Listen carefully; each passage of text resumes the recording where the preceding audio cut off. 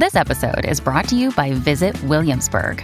In Williamsburg, Virginia, there's never too much of a good thing. Whether you're a foodie, a golfer, a history buff, a shopaholic, an outdoor enthusiast, or a thrill seeker, you'll find what you came for here and more. So ask yourself, what is it you want? Discover Williamsburg and plan your trip at visitwilliamsburg.com. Hey there, listeners. This episode is sponsored by us. Book Riot Live is coming to New York City November 12th and 13th. We will be there doing a live version of this show and many more things. Walter Mosley will be there. Mara Wilson will be there. Jade Chang will be there. And so many other amazing writers and book-related experts. It's going to be a great time. We'll have parties and panels and so much more. So come hang out with us. Visit bookriotlive.com to register today and use the offer code WHEELHOUSE, all one word, to save $20 on your registration. Again, that's bookriotlive.com, offer code WHEELHOUSE. This is the Book Riot Podcast, a weekly news and talk show about what's new, cool, and worth talking about in the world of books and reading. This is episode 176. We're recording on Thursday, September 22nd. I'm Jeff O'Neill. I'm here with Rebecca Schinsky, and we're coming to you from BookRiot.com. Rebecca, welcome back from vacation 4 days after you've been working already. Hello, thank you. Yeah, I was going to say I kind of feel back from vacation, but the number of takes it took me to do that Book Riot Live ad at the top would indicate that perhaps my brain is still at the beach. Yeah, well, welcome back. Jen was on last week. She did a great job. And let's have her back again. We'll add her into the mix, especially since she has so much. I know, but I forget that she's worked for like 10,000 bookstores. I think that's the number she quoted last week. Yeah, that would be accurate. Something in that range. So she has lots of frontline book selling experience. She does know her stuff. We're so lucky to have her. Follow up. No. I'm sad to report.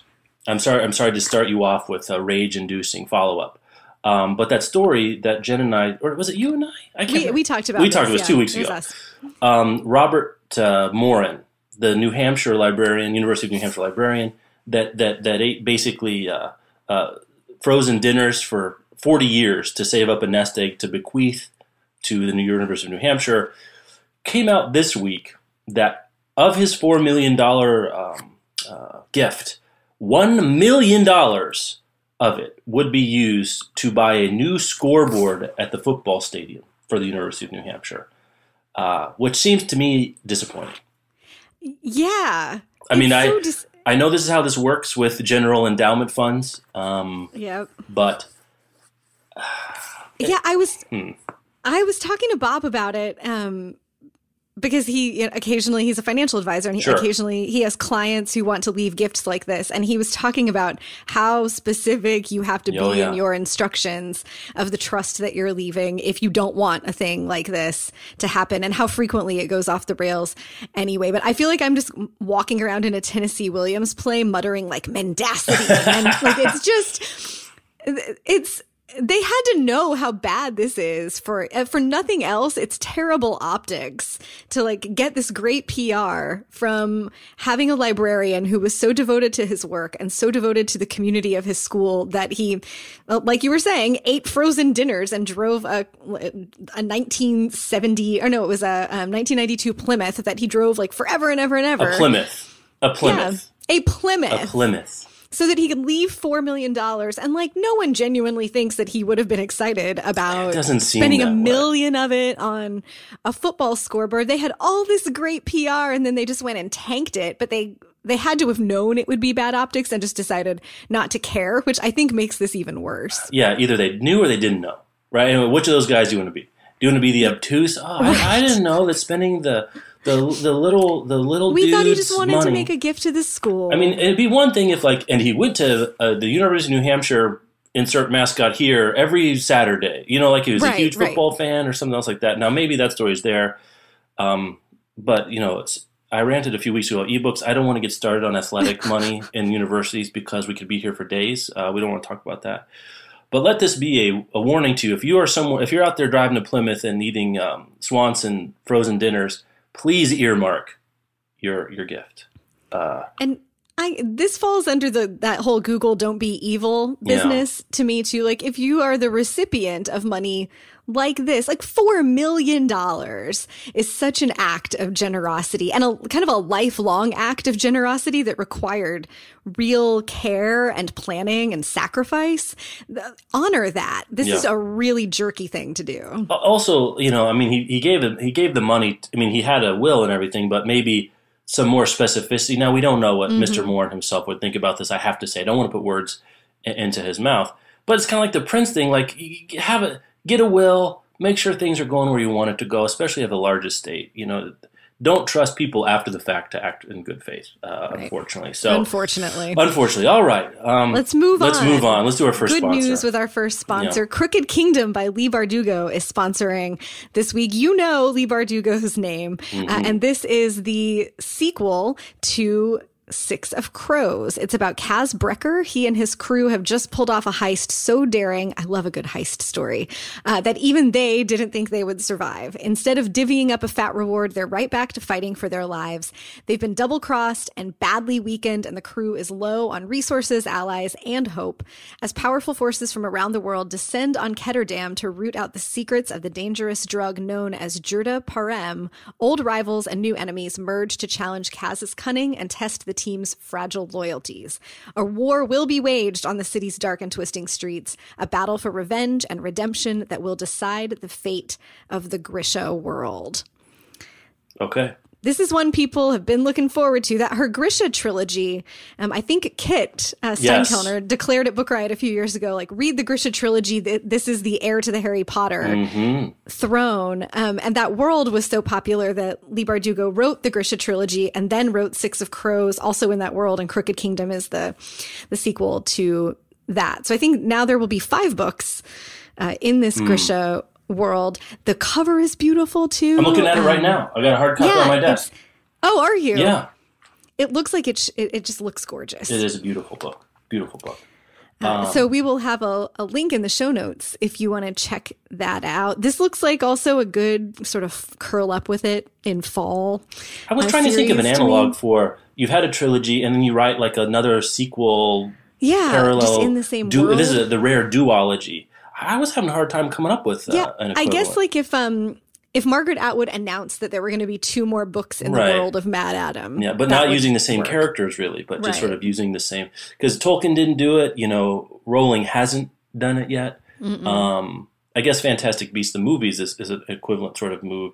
But in terms of books, I can't think of another one. If you've got one, send us an email, podcast@bookriot.com if we're missing one. And in the meantime, you can find Crooked Kingdom by Leigh Bardugo wherever books are sold, or we'll have a link to it in the show notes. Okay, let's get into the stories this week. So we always talk about Amazon's annual list of the best cities for book lovers with all the attendant qualifiers. It's Amazon saying people who, where do people buy the most stuff from? Amazon, do the most reading from Amazon. And we always say, well, this is not a great list, but it's the list we have. Well, I found an alternate list this week of the best cities for book lovers. Put out, I think it's sort of one of these content marketing things that people do these days. Smart asset, they're like a mortgage and home buying thing. But you know what? It was interesting, so good on them. So I linked to it. They did their own, it's not really a study, but a ranking, I guess, of the best cities for book lovers. And what they privileged were, places to buy books, and places to get books, libraries, bookstores, etc. But also access to shared bookish experiences, I guess is the way to put it. So could you go to a reading? Could you go to a talk? Could you go to a panel and things like that? And like book club membership. Yeah, book club membership, libraries, yeah. So it feels to me, I like the premise of the study better. Do you? I like the premise of it better too. Like, I think basically anything is better than equating great cities for readers with cities that buy the most from Amazon. This is a much more holistic approach, and it seems like they're considering what it is to be a book lover. It's not just to buy and read a bunch of books, but to participate in some kind of readerly community or to use your community resources for readers like your library. I think it's a much better approach. I did not dig like deep into methodology. No, I didn't either. For this, but it I think is an interesting and not altogether intuitive list. Yeah, I think after I looked at it, it made more sense to me. And I, again, I don't know all the cities on the list intimately for sure. But so the ranking goes Boston, Cleveland, Ann Arbor, Denver, Cedar Rapids, Iowa, Detroit, Madison, Des Moines, Salt Lake City, and San Francisco. And so Boston, for my money, and I've lived in New York and now I live in Portland too, which I have to get bandied about as great cities for book lovers. I do think Boston is the best city in the country for a book lover. And yeah, I would agree. And the reasons are a lot of reasons that went into this. There's a lot of bookstores, for one, and there's a lot of great independent bookstores there too, but you also have your Barnes & Nobles and what have you.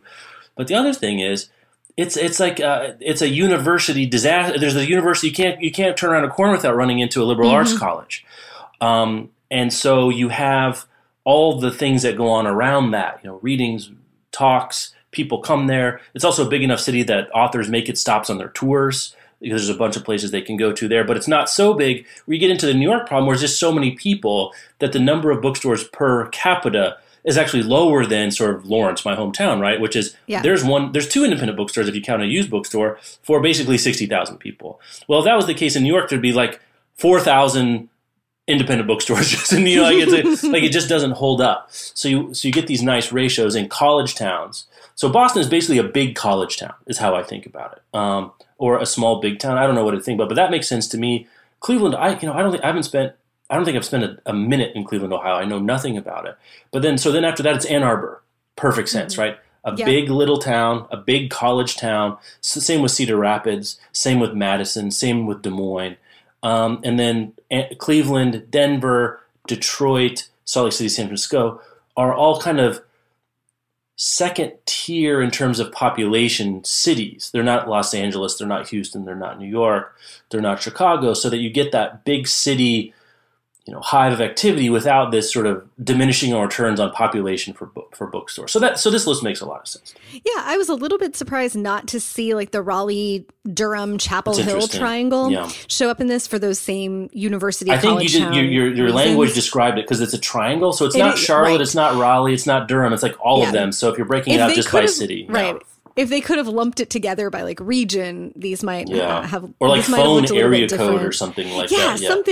Something like that, because that experience of being in Boston, like, right, it's one city, it's contained. You can't really like wander down a Boston street without bumping into like a bookstall or a little used bookstore or one of the city's many excellent independent bookstores. But the triangle sort of feels that way to me too. It's just bigger and more spread out, and right, it's 3 different cities that they're not going to collapse into one region, even though like a real estate person probably would collapse them. Which is what this is. Do you think the Iowa thing has anything to do with the writers' workshop there and like the intense literary culture that exists around that? Like Cedar Rapids, Des Moines is a great. These are great towns, Midwest towns with schools and libraries and things like that. I don't know. I'm not sure because I guess Iowa City and Ames are the 2 big college towns for Iowa and Iowa State. So I don't actually know what's in Des Moines and Cedar Rapids right there. That's interesting. I hadn't thought about that. University of Iowa Writers Workshop is at University of Iowa, but that's not one of these cities. Right. Yeah, right. That's true. So, but Madison, I'm not surprised. Ann Arbor, I'm not surprised. Really, the college town for a book lover is your best bang for your buck. I was a little surprised not to see Eugene on here, but there's all these big land-grant universities could be on there. Like Kansas is a great college. Lawrence is a great college town. Ann Arbor is a classic college town. Columbus, Ohio. Columbia, Missouri. Good college town. So Athens, Georgia. Anything like that, I wouldn't be surprised to see. But I think Boston, from experientially and sort of data driven, I think that makes sense to me as the best city for a book lover. Now they're not adjusting for, say, cost of living, right? Because if they did that, it's different. Because Boston's expensive these days, and forget about San Francisco, for sure. So I was a little surprised to see Denver. I have to say, I don't think it was a great book town, but again, I haven't spent much time there in 20 years, so I doubt it's the same as it once was. I think Detroit is a little surprising here too, at least for the popular narrative about what kind of city Detroit is. That's a really good point. Nice to see like some numbers coming out behind. This is an intellectually thriving place for readers. And if you look at it as pushpins on a map, the upper Midwest is just destroying. It's just killing this list. It's got 2, 3, 5, 6, 7, and 8, sort of from Iowa up through Wisconsin, down through Michigan, back through Ohio. Yeah, there's nothing below the Mason-Dixon. That's a good point. Hadn't really thought about that. Hadn't looked at it that way. So yeah, between those cities, that's 6 of the list. Some of that is those big Big Ten land grant schools are there, but that Iowa for book lovers underrated, because you do have the Iowa's Writer Workshop. You have 2 great universities at least, and then you also have a lot of great liberal arts colleges in Iowa. Interesting list. So there you go. I like this list. I don't know. We didn't talk about methodology. If I was designing a study, I guess you're not trying to measure how many books someone who lives in one of these cities reads. It's like, if you like to read a lot of books, what's the best one for you? Yeah, this is kind of quality of book life. Yeah, quality of book life. Yeah, that's a good way of putting it. Yeah. So anyway, good list. All right, what do we want to talk about? Oh, well, go ahead. Yeah, speaking of best cities for book lovers and Boston, some of you will think this is good news and some of you won't, but it looks like the next Amazon bricks and mortar bookstore is going to be in the Boston area. There have been job postings on Amazon's corporate website that they're hiring for about 20 positions at a new bookstore at the Legacy Place Mall in Dedham. I don't know how close or far that is from Boston proper. I don't either. And the job listings note that these are workers who will be in the unique position of being face-to-face with their customers. This would be the 4th Amazon bookstore. There's one in Seattle, of course. There is one in San Diego. And the 3rd one is planned in Portland. So you're going to have to go on a research trip soon. Yeah, out in the west suburbs of Portland. When I saw this news, and I didn't link to it this week, in critical linking or otherwise, I had linked, I think, to every other store announcement that I'd seen for Amazon. And my not linking to it got me to think about, is this not a store anymore in terms of there's Amazon bookstores around, and then when will it become a story again, right? Like, when does it get big enough that do we start talking about this? When it puts a Barnes & Noble out of business? What do you think? It seems like it's in the weird in between. Like, the first one opening was a big deal because Amazon was going to do bricks and mortar. Sure. Like, that was a big deal in the run up to it occurring. Like, really, when they announced that that's a thing they were going to do. Yeah, we knew Sauron had an army, and here was the first excursion. But then it opened, and it was kind of crickets. Yeah. Like, one of our contributors, Peter Damian, went and visited the store and wrote a nice post about the experience, but it was basically like, that's a bookstore. Right. And it hasn't, the San Diego one hasn't rocked the world off. It'll be interesting to see what happens to it in Portland when it's standing, sort of philosophically opposite to Powell's. Mm-hmm. But I feel like this is not a thing again, unless or until there are enough of them that they are rivaling other bricks and mortar stores. Because for a long time, the story has been that it's online versus bricks and mortar. And so that in practice means it's Amazon versus everyone else. And when Amazon has a foothold in bricks or mortar, right, in a way that threatens Barnes & Noble, or in a way that we start getting stories about, like, an Amazon store came into the Boston suburbs and now the Harvard bookstore is closing, right. or something like that. Porter Square Books is going out of business or something exactly. like that. Like, if that happens, which I hope it doesn't, those of those name checks are bookstores that I those are Mount love. Rushmore independent bookstores in America. Yeah. For sure. But I think it's that kind of a story that makes it newsworthy again that Amazon is doing these bricks and mortar stores, and otherwise it's just like the Fire Phone, like a thing that Amazon has done that they did, maybe not as bad as the Fire Phone, but like, it doesn't seem to have made a splash. I don't know if they intended it to make a splash or if they just want to slowly chip away at things, but it does feel not quite non-story, but it doesn't feel headline worthy at this stage in their growth process for these bricks and mortar stores. It's a drip, drip, drop a little bit. Yeah. At some point it's going to be a storm, I guess, or it might not be, but it's like, okay, it rains. It's raining a little bit. I think that Amazon likes the method of boiling the frog slowly. And it seems to me that it's possible that that's what they're doing here, because I assume that Amazon has the kind of planning abilities and the capital that if they wanted to just drop open 25 stores on one day, they could do it and just sort of attempt to rock the book buying world with a spectacle. But that's not what's going on here. Yeah. And again, we've talked about this a little bit as we've talked about Amazon opening stores. We're not really sure what they want. Do they want a piece of the physical retail pie? Like, does Amazon, they think they're sort of a stable breakdown of physical versus online book buying, right? And so then, and if that's the case, well, we've got they basically have as much of the online book buying market as you can reasonably expect to get, without becoming a monopoly, like a legit monopoly that needs DOJ problem. So if they think that's the case, then the place to grow is in physical book selling, right? Then you go after the other piece of the pie. Or is it something where they think if they can weaken physical book buying, like break even or take a loss on these stores, but weaken, say, Barnes & Noble to the point that Barnes & Noble has to go bust, or they really have to contract, they go after the most lucrative market, something like that, then they're strengthening their core. Are they strengthening their core business, or are they going into a new kind of business? And that's the question I don't really know. I don't have a sense of that. It's so interesting to me that Amazon chooses books so often as the tentacle to put out. Like, plenty of people buy diapers and baby stuff, It's not like an Amazon Target, like a Target version of Amazon. Yeah, right. And it's not like an Amazon hardware store. A lot of people buy electronics on Amazon. Right. Like, you could go after Best Buy, I guess. Right, or like an Amazon kitchen goods. Like, they're not trying to rival Bed Bath & Beyond.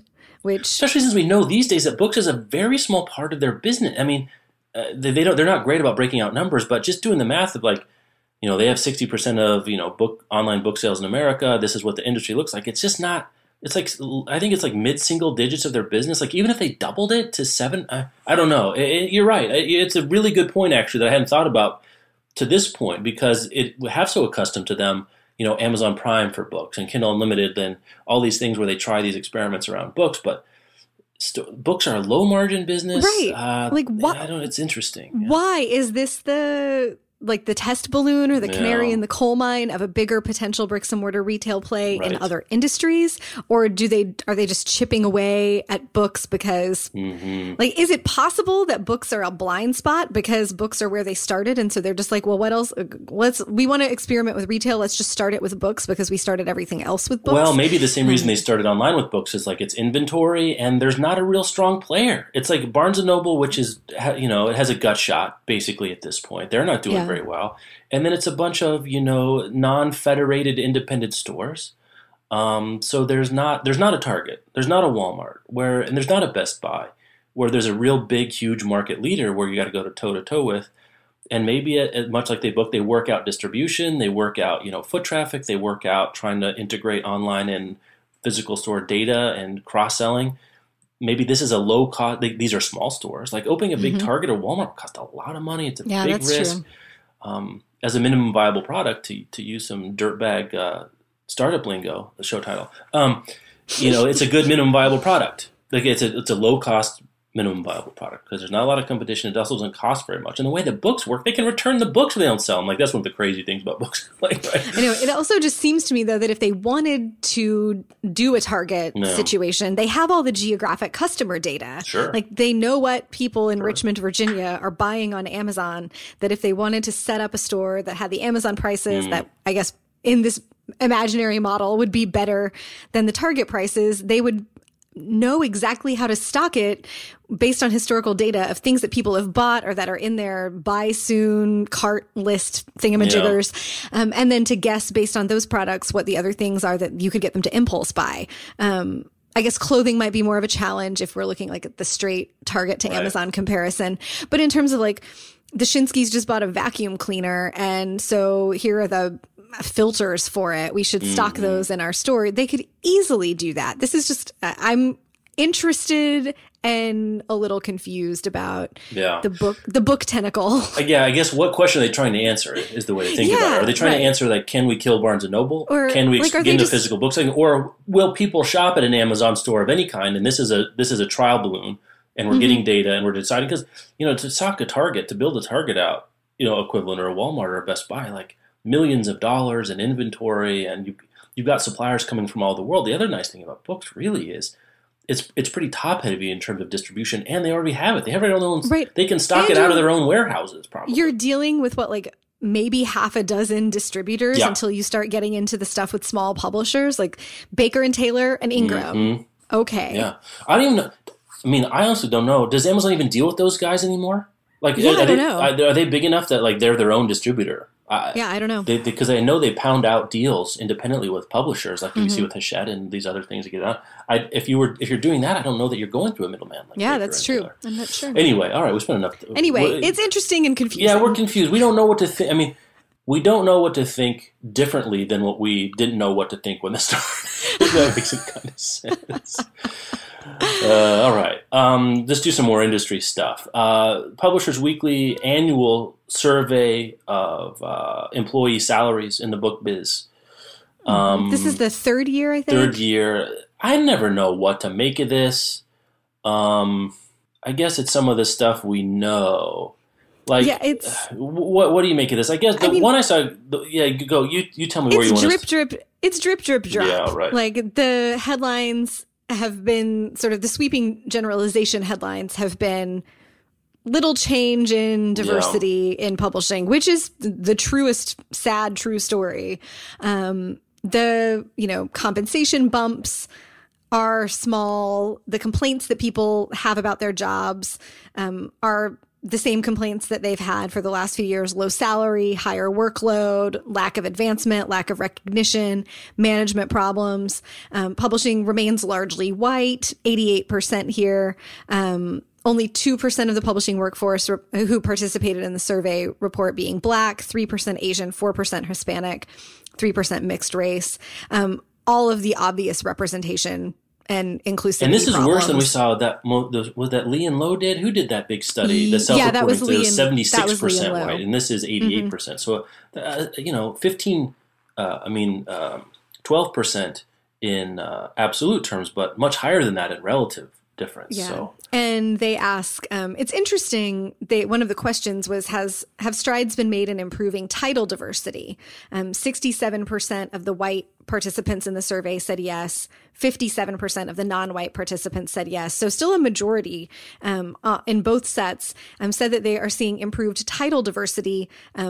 My personal experience says that that's true. Also, I'm still only getting I was crunching numbers on my reading so far to have an anecdata corner for a minute. And about 38% of the books that I've read this year have been by people of color, but less than 10% of the books I've gotten in the mail have been by people of color. It feels like it's getting better, but it's not good yet by quite a stretch. An interesting contrast to that, though, is when they asked, have strides been made in improving diversity in the workforce? It's really no. Only 31% of white participants said yes, and 21% of non-white participants said yes. So the publishing workforce largely feels like it is predominantly white, and it's staying white. And that is not surprising to me. There have been a bunch of studies about this, collecting data. And then earlier this year, I think it was in Brooklyn Magazine, Molly McArdle interviewed 50 different people in publishing about experiences that they had with gender discrimination, with racial discrimination, with microaggressions in the workplace related to race and gender and sexual orientation.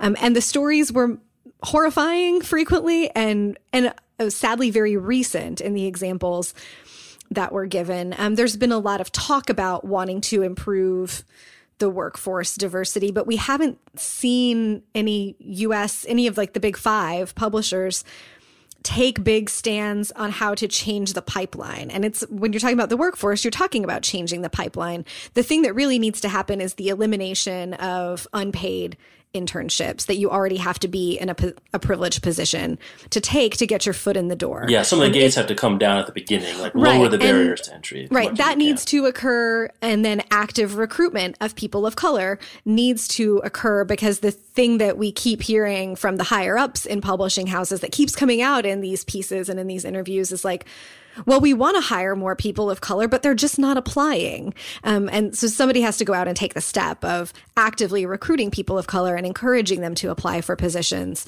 and creating a pipeline of workers that is more diverse. What do you think's interesting or that's not interesting about that 88% white Caucasian versus the rest of the industry.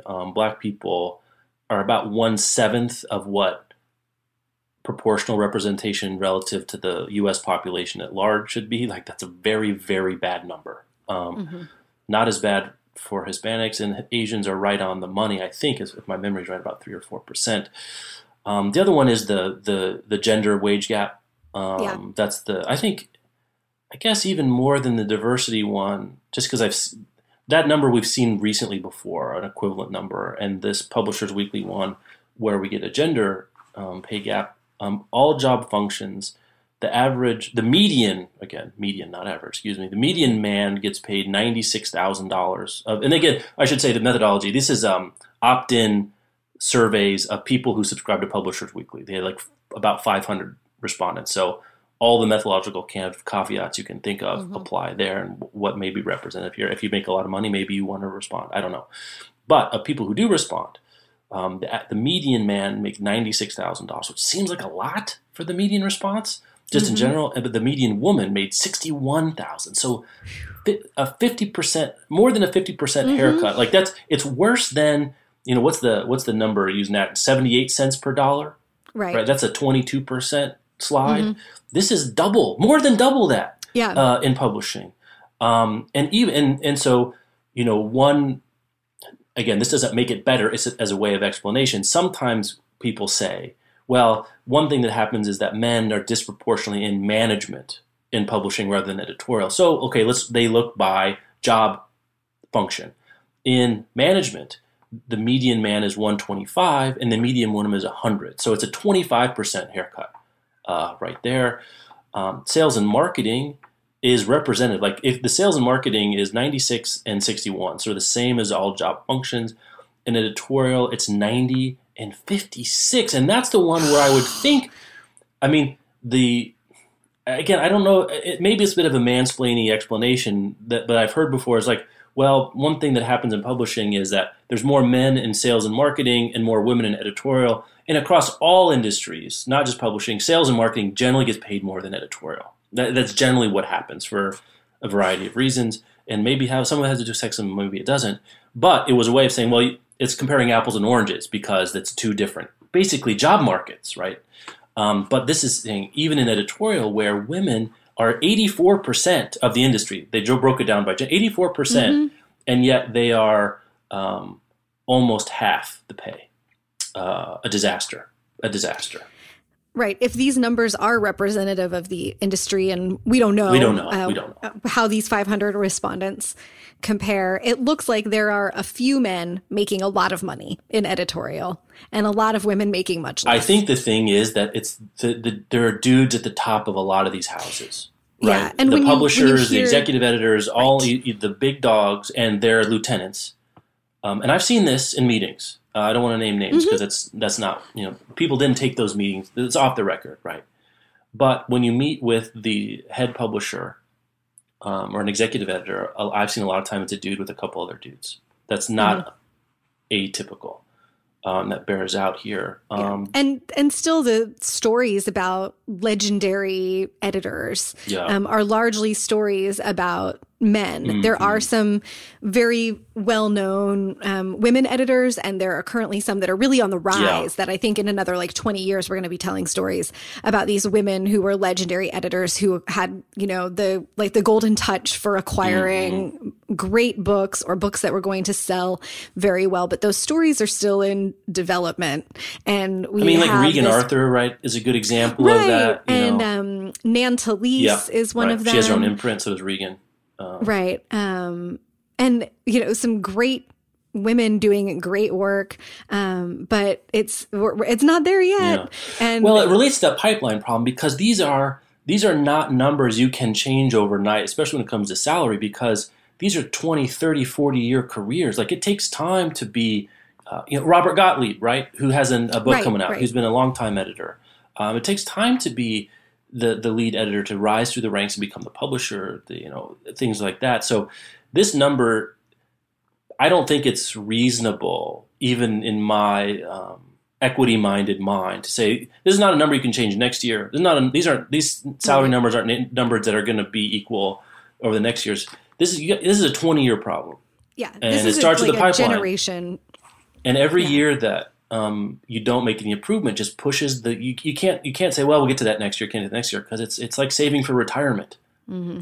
And I want to go back. I think I'm now pretty skeptical about how representative these numbers are. Just given this all job functions median report of 66,000, making $66,000 per year, combined with men and women, because at least the story that I hear is you take your unpaid internship and then you take your first job as a marketing assistant or an editorial assistant or a publicity assistant, and they're, paying you $45,000 a year, maybe, and telling you that you should be happy to be working for that in New York. That's the kind of salary that is in the rest of the country is a different story from the kind of salary that is in New York with the cost of living. But you should be happy to suffer for it and have to work a bunch of side jobs to pay your bills because books are this noble profession. I would guess that I'm guessing now, because that's what we're doing, that participants here who have a subscription to Publishers Weekly, first of all, are paying for their subscription to Publishers Weekly. Well, they could get it through the job of their office. I don't know. I mean, I agree with the general idea, but it seems high across the board. I agree with that observation. Yeah, it seems high. And so I would guess the respondents here are either older, so they've been in their positions longer and they're making more money, or yes, they're older and they've been in their positions longer and they're making more money, all of the above. That's 66. I think if you looked at a lot of people in their first 5 years of their publishing careers, folks in their mid to late 20s, and showed them a median of $66,000 salary, they'd be like, well, not among median, my cohort. Because median that's the equivalent number have more and equivalent number have less. Because average I might buy because you get some outliers at the top that pulls everybody up. Yeah, you get that dude in management who's making $125,000, dragging or more, the average or up, more. Right. You're making $500, $1 million. I mean, if you're executive level, you can make a lot of money. Especially these are big time corporations. So there's what it is. Wage gap. It's a bad looking chart. I mean, it's a bad looking chart for those sorts of things. I have to say, the only bright spot is. And it's only 57% of the industry. More people than not in the industry, even among non-white employees, who I think were probably a more accurate representation of what's going on in titles, are saying there's more titles, because that's something you can change overnight. I mean, that's something you can change in a year. What titles you're publishing, and maybe that's the thin end of the wedge into diversity, is the actual titles and the readership and the authors, and then you bring on more entry-level, mid-career people from other industries, because you're not going to hire someone that doesn't have any publishing experience to come be your manager, but you could hire someone that's in marketing in a different industry, who's in sales in a different industry, things like that. Let's do another sponsor. You want to tell me another book? Tell me about another book. Yes, we have The Courtship of Eva Eldridge by Diane Simmons. This is out from the University of Iowa Press. This is a riveting narrative of detection, and it's a moving story about individual lives that are caught up in the changing gender roles generated by World War II. Fascinating time in America's history. At the center of the story is Eva Eldridge. She fell in love and married Vic, a man with a secret and troubling past who disappears not long after their honeymoon. Drawing on 800 letters and papers, Diane Simmons tells of Eva's struggle to get her dream husband back, as well as the stories of the women who had stood at the altar with Vic before and after. Nice. Yeah, I love that title. I love that title, The Courtship of X. I always like that of. I don't know. There's something about that I like. Anyway. Well, this one's for you. Yeah, that's good. Thanks for them sponsoring the show. Yeah, there'll be a link in the show notes, and you can pick up The Courtship of Eva Eldridge wherever books are sold. Let's do. We did some thinky report stuff. Let's hit some news type things. MacArthur Genius Grant winners broke last night. Good news. Very good news. What's the top story for us? What are the top stories for us here? Well, we got lots of authors, as seems to usually happen with the MacArthur. Claudia Rankine, who wrote Citizen, well-deserving. Maggie Nelson. Argonauts. The Argonauts, and this, I think it's called The Red Parts. I read earlier this year. Really fascinating. She does those break your brain in very pleasant ways, approaches to writing. And Jean Lewin Yang. Who is a comic book writer, graphic novelist. Contributes to us. contributes to Book Riot Comics. He's the Library of Congress ambassador for young adult or for comics young or something. People, yeah, right. Something like that. Doing really interesting He's written Superman, all sorts of interesting stuff. Yeah, just a really smart, interesting guy. Let's see. There was a playwright. Now I can't find his name. What is? I mean, these three that are square in our industry are. I mean, there's a lot of people you could choose, but these are certainly three that if I had to write down a list of 25, I think I would have. If I hadn't included them on my list, I would have smacked my head and said, I should have. I mean, Rankine, I think, is that. I mean, that one makes all the sense. Yang, I think, also makes all the sense in the world.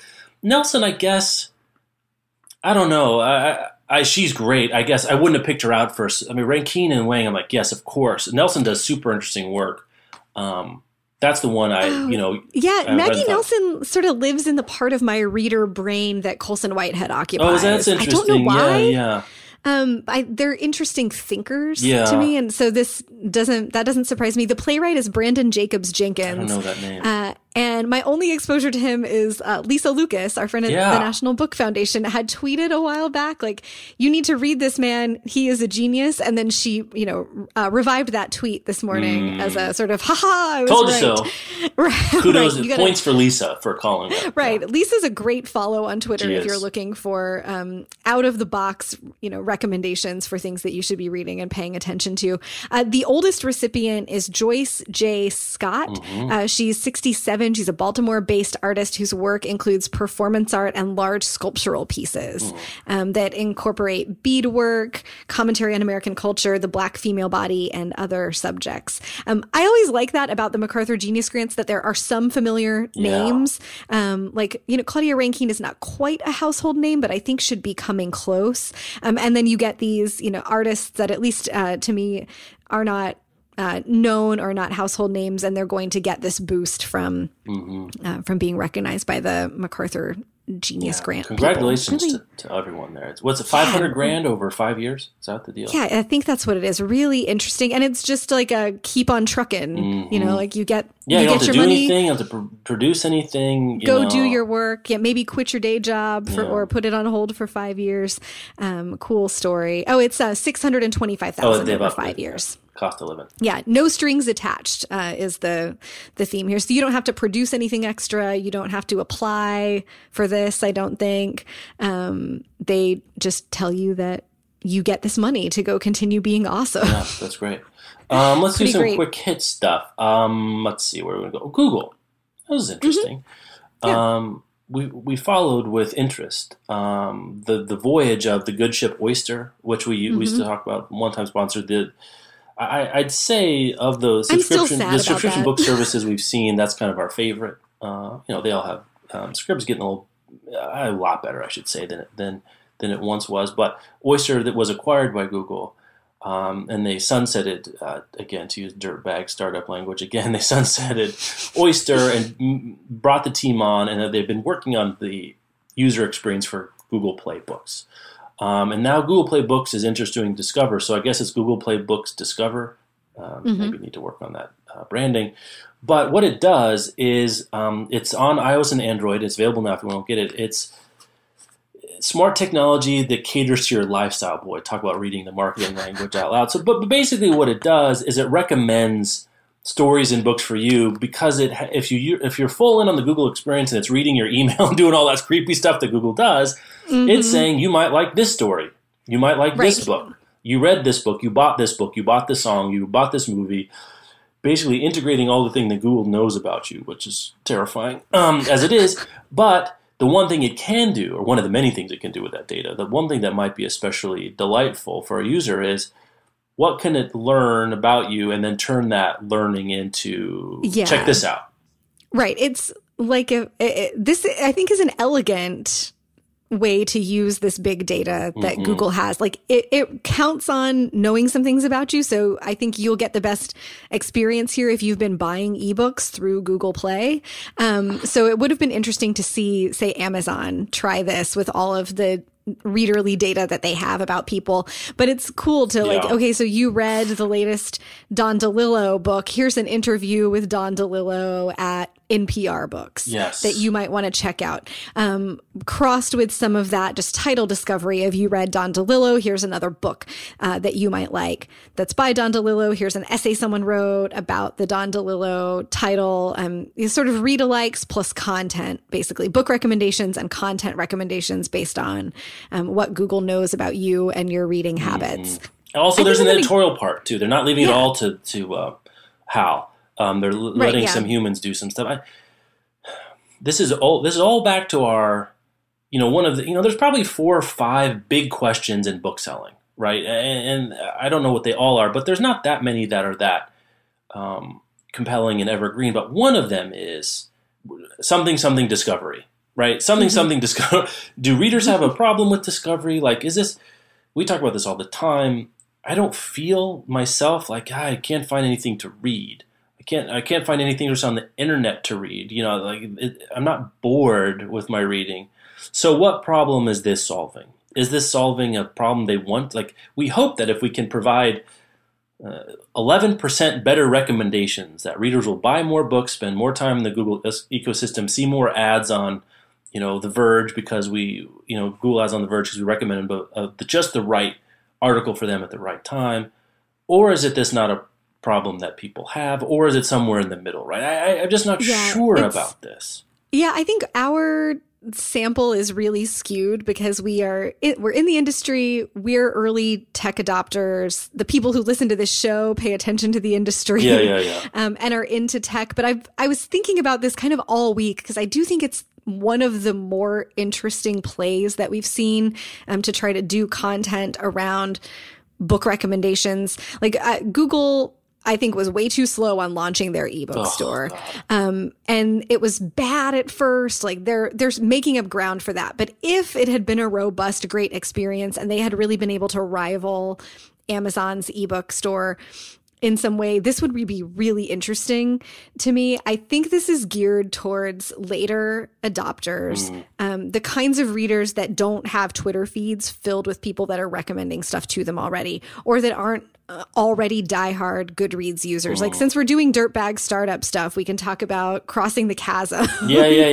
And how it maps out the tech adoption patterns, or really the adoption patterns for any new product. And there are those people in the front tail, like sort of your 2 standard deviations ahead of the mean. And then once you get into that like fat, juicy 68% middle of the normal curve, you're looking at people who aren't really remarkable in their uses of technology. By definition, they're average. And this, I think, serves that kind of reader who is maybe just coming to ebooks and they're using Google Play because the Google Play Store is what's available on their phone.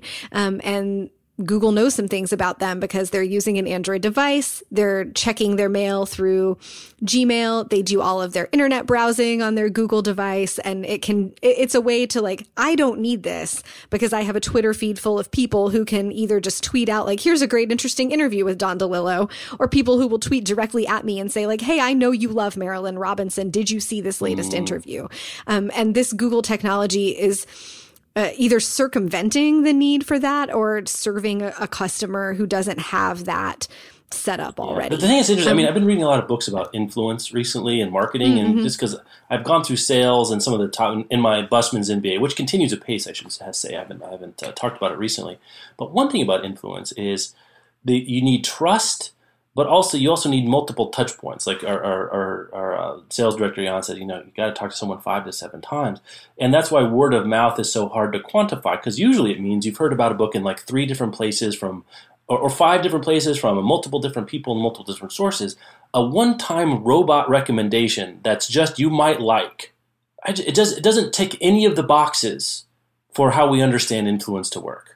Just putting a title, you don't have any context for it. You don't know the robot. You don't know why it's recommending it to you. I just don't know. I think it works for content more than it works for book recommendations.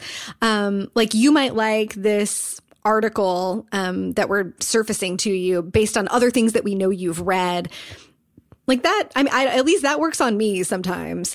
Right, because there's no investment. You're not spending $15 and 7 hours of your exactly. time. Sure, I'll click this thing. Right. Occasionally something serves me here's, I think, my only example when I've at least been conscious of it. Like, we're unconscious or unaware of our real reasons for buying a thing at the time that we choose to buy it so often that this is maybe not the first that I've ever done, but my Facebook feed served me a BuzzFeed post about somebody hiking the Appalachian Trail recently, which that is a spot on selection for what's in my wheelhouse lately, right? Like, it's basically Facebook. But do they know? Because I don't know that I guess we don't know what goes into Facebook algorithm, but that could just be dumb luck. Like, I mean, it could be. Yeah. It could just be dumb luck. But it could be that, like, I recently purchased a jillion books about national parks and have been that's been all over my internet. So all the places that Facebook can follow me that I'm not even aware of, it knows that that's a thing that I've been up to. So I gave the algorithm some credit there for servicing. But then you have to compare all the things that they serve you that you don't click on it. I mean, yeah, I get right. Yeah. That you have. I mean, is that a false positive though? I don't know. Like, we don't have any data. I don't know, but it. Like the path, it went the full path. So like, if the algorithm was responsible for serving me this thing that I would be likely to click on, it was an essay or an excerpt from a book about hiking the Appalachian Trail. The book is called On Trails. It's by Robert Moore. It's sitting on my desk right now because the BuzzFeed post that Facebook served me actually got me to buy the book, which is the first time that I've bought a book. Like immediately after reading an excerpt or an essay on BuzzFeed. And so like if Google's thing works that way, it might get me occasionally. It might get some other readers occasionally. And all you really need is an occasional hit. I mean, I don't know. My sense of it, and, let us know what you think of these algorithms. Have you bought something by, a Goodreads recommendation, or you might also like, or anything that uses that language as an algorithm? Let us know if you podcast@bookriot.com. My sense is that people just finding stuff to read if they want to read isn't a problem. But there is opportunity to increase sort of customer satisfaction with their reading, with the books they've read, right? Like, there's so many things to pick that you have a little bit of choice paralysis. But I do think there is an opportunity for someone to figure out a way they're going to read X number of books, but they might enjoy those books that they buy and read or lend or whatever a little bit more. Yeah, it's that quality of book life vector again. Life. So, and I just don't see this moving the needle. Like, if the question is this going to be something that really moves the needle for people? I think the answer is no. But I guess if you're in the Google ecosystem and use Google Play, then it's something you might get in. Yeah, I agree with you there. I don't think it's going to get people to buy more books, right? But it might deepen the satisfaction or improve the quality of the recommendations that readers receive. Yeah. And like those multiple points of influence still matter. Like I think a day after I bought and this is all, it's anecdata, but after I bought On Trails, Valerie Michael, who's a Book Riot contributor, who's also very like naturey, mentioned on our Book Riot Slack channels something about this book being one of like the best books about the outdoors that she had read this month. And somebody did the like rotating alarm of like, has Rebecca heard about this book about hiking in a national park? So somebody else in my sphere of influence would have pointed me at that book a day or two later anyway. But it worked for me in that way. The pieces of it that I've read have been great and have been more enjoyable than my average reading selection. So it's kind of, I don't know. It could be a false positive. It could also just be a positive that's unusual for having actually worked. Right. But it felt in the moment, it felt like the cosmic tumblers of the internet aligning. Exactly. It felt like, oh, this is how this is supposed to work. Like the algorithm at its best is supposed to serve me something. It's supposed to serve me a piece of content that's right in my wheelhouse, that is a good enough piece of content that it will convince me to buy a book. And the whole thing happened. All the dominoes fell. Like, the cosmic tumblers. Sort of the opposite of this model of like letting the algorithm choose is our last sponsor, FabFitFun, which is a subscription box where they pick stuff they think people are going to like. There's humans. They're not using an algorithm to decide like what kind of bath bomb someone wants. It is so well curated. So very well curated with premium full-size fashion, beauty, fitness, and lifestyle products. Comes out once each season, which I understand to be their 4 seasons. In Portland, there's sort of when it rains and when it doesn't. It retails for $49.99, but always has a retail value of the stuff in the box of over $200. And in fact, the fall box is $250, so you're getting a 5x return if you'd bought it by yourself. You can go subscribe at fabfitfun.com. Listeners to this show can use offer code RIOT to get $10 off their first box. And if you like it and want to refer a friend, and you refer them, you get $15 off your box, and their friend will get $10 off their box. So you can save money, let's put it that way, using your offer code. Like I said, I like the bath bomb. The kids love the bath bomb. Michelle liked the bath bomb. Lots of interesting, like there was some stuff that Michelle and Rowan, who's like, she's 3, and so she wants to be like mom and put on some ointment and salves and tinctures and stuff. They got to share a couple of things right there. Also, the garden. Ointment and salves and tinctures. Well, this is another. Men explain cosmetics. What's the difference between an ointment and a salve? No one knows. Or a gel and a goo and a slime. Beauty slimes. Lots of beauty slimes out beauty there. Slimes. So some of the things of the don't surprise to spoil it, but here are a couple things that are in the fall box for sure. Skin Laundry Night Serum. See, there you go, serum. A Pure Cosmetics Naked Eyeshadow Palette. French Lavender Body Oil. And a ModCloth scarf. So you get, a genuine clothing item. So go to fabfitfun.com. Use offer code RIOT. Thanks so much for them to sponsoring the show. Treat yourself to something. Treat someone else that could use a sort of seasonal lift, a box of fun stuff. Yeah, I think that has to be our show. We're running out of time here. I guess it does. Yeah. It probably does. I got to mention the thing that I found delightful this week. Can we just have delight? I know where you're going. Corner? Yes. Tell me. 2 minutes on this. It's great. The New York Public Library has installed a train. Like, this is a high-tech train, but it looks like a little choo-choo train that can climb walls. That it's in the Bryant Park location, the Stephen A. Schwartzman building, which is at 5th Avenue and 42nd Street, and it delivers requested materials to researchers who are working in the library. That's so awesome. They had already found a tech solution. There used to be a series of conveyor belts, but there's a train now. A little train delivering stuff to you makes everything better. So much. It's 950 feet of vertical and horizontal track. There are 24 cars that can each carry 30 pounds of material.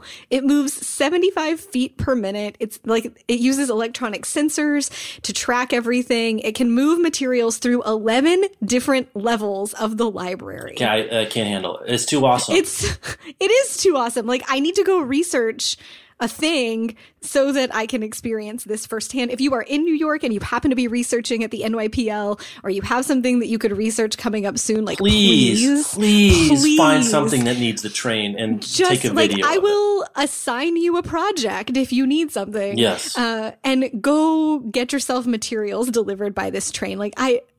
I just cannot think of anything more delightful. Did you ever go to that restaurant in Kansas City? That was just about What was it called? Do you know? It's called Fritz's. Fritz's, yeah. They deliver the food by train. It's great. Yeah, it's like an old school diner, and you place your order by picking up a phone at the table, and then this little train runs around the top edge of the restaurant, and when your burgers are ready, a tray at your table goes up to the train, and it drops your burgers and fries. Yeah, it's amazing. I want everything delivered by tiny trains. That's just if you are in our beloved hometown anytime soon, there's the original Fritz's sort of downtown, and then there's one at Crown Center, which is a good family, location. If you're already doing a bunch of tourist stuff, you need to have your burger delivered to you by a train. Yeah, I want to know if anyone out there has any train delivery retail stores. You can always tell, you can gauge our interest in how much we're excited for that. Yeah, what else could we deliver? You can already get burgers, you can get books. That seems cool. I don't know, you could do something with that, I think. Maybe if you, some airport should put this in, and then you could order, the earbuds that you forgot to pack. I like that. All right. I love this. This was my delight. Yeah, it's a great, you can Google it. And the link in the show notes. That gets me a way out of here. Link in the show notes. You can find show notes at bookriot.com/listen. You see all our shows there. You can navigate to this episode, which is 176. You can shoot us an email, podcast@bookriot.com. Thanks so much to our sponsors this week. The Courtship of Ava. Oh, what's her last name? what's her last name? Aldridge. Fab, Fit, Fun, and Crooked Kingdom by Leigh Bardugo, all out this week. Links in the show notes. You can find those where books are sold. And we'll talk to you. Oh, Book Riot Live. Go get a ticket. Yep. Offer code Wheelhouse. And, if you are listening to this and you want to treat yourself to some books and bookish stuff, our September book mailbox is on sale in the Book Riot store. Well, it's currently on sale on Thursday when we're recording the show. I anticipate that we will have some, probably a really small quantity remaining by the time that this drops on Sunday or Monday. So check that out for $60, which includes shipping. You're going to get a couple of books that are hand selected by moi, around an awesome theme and a bunch of other bookish items. There are some things that are made exclusively for the box. There is some content, special stuff from the authors of the books that you can only get access to if you buy the box. This is not a subscription, at least not yet. So you're not committing to anything other than this one adventure. This is a really good box, and as a little tip of insider info, we're going to be doing some interesting things with one of the titles that's featured in the box later in the fall. So you don't want to miss out on this. I almost forgot about that. Now I'm excited about it all over again. Yeah. Go to store.bookriot.com. Get your September book mailbox. If they happen to have been sold out by the time that you get there, you can sign up for the waiting list so you don't miss the next one, which will be out in December. Great. Thank you guys so much for listening. We'll talk to you next week. Have a good one.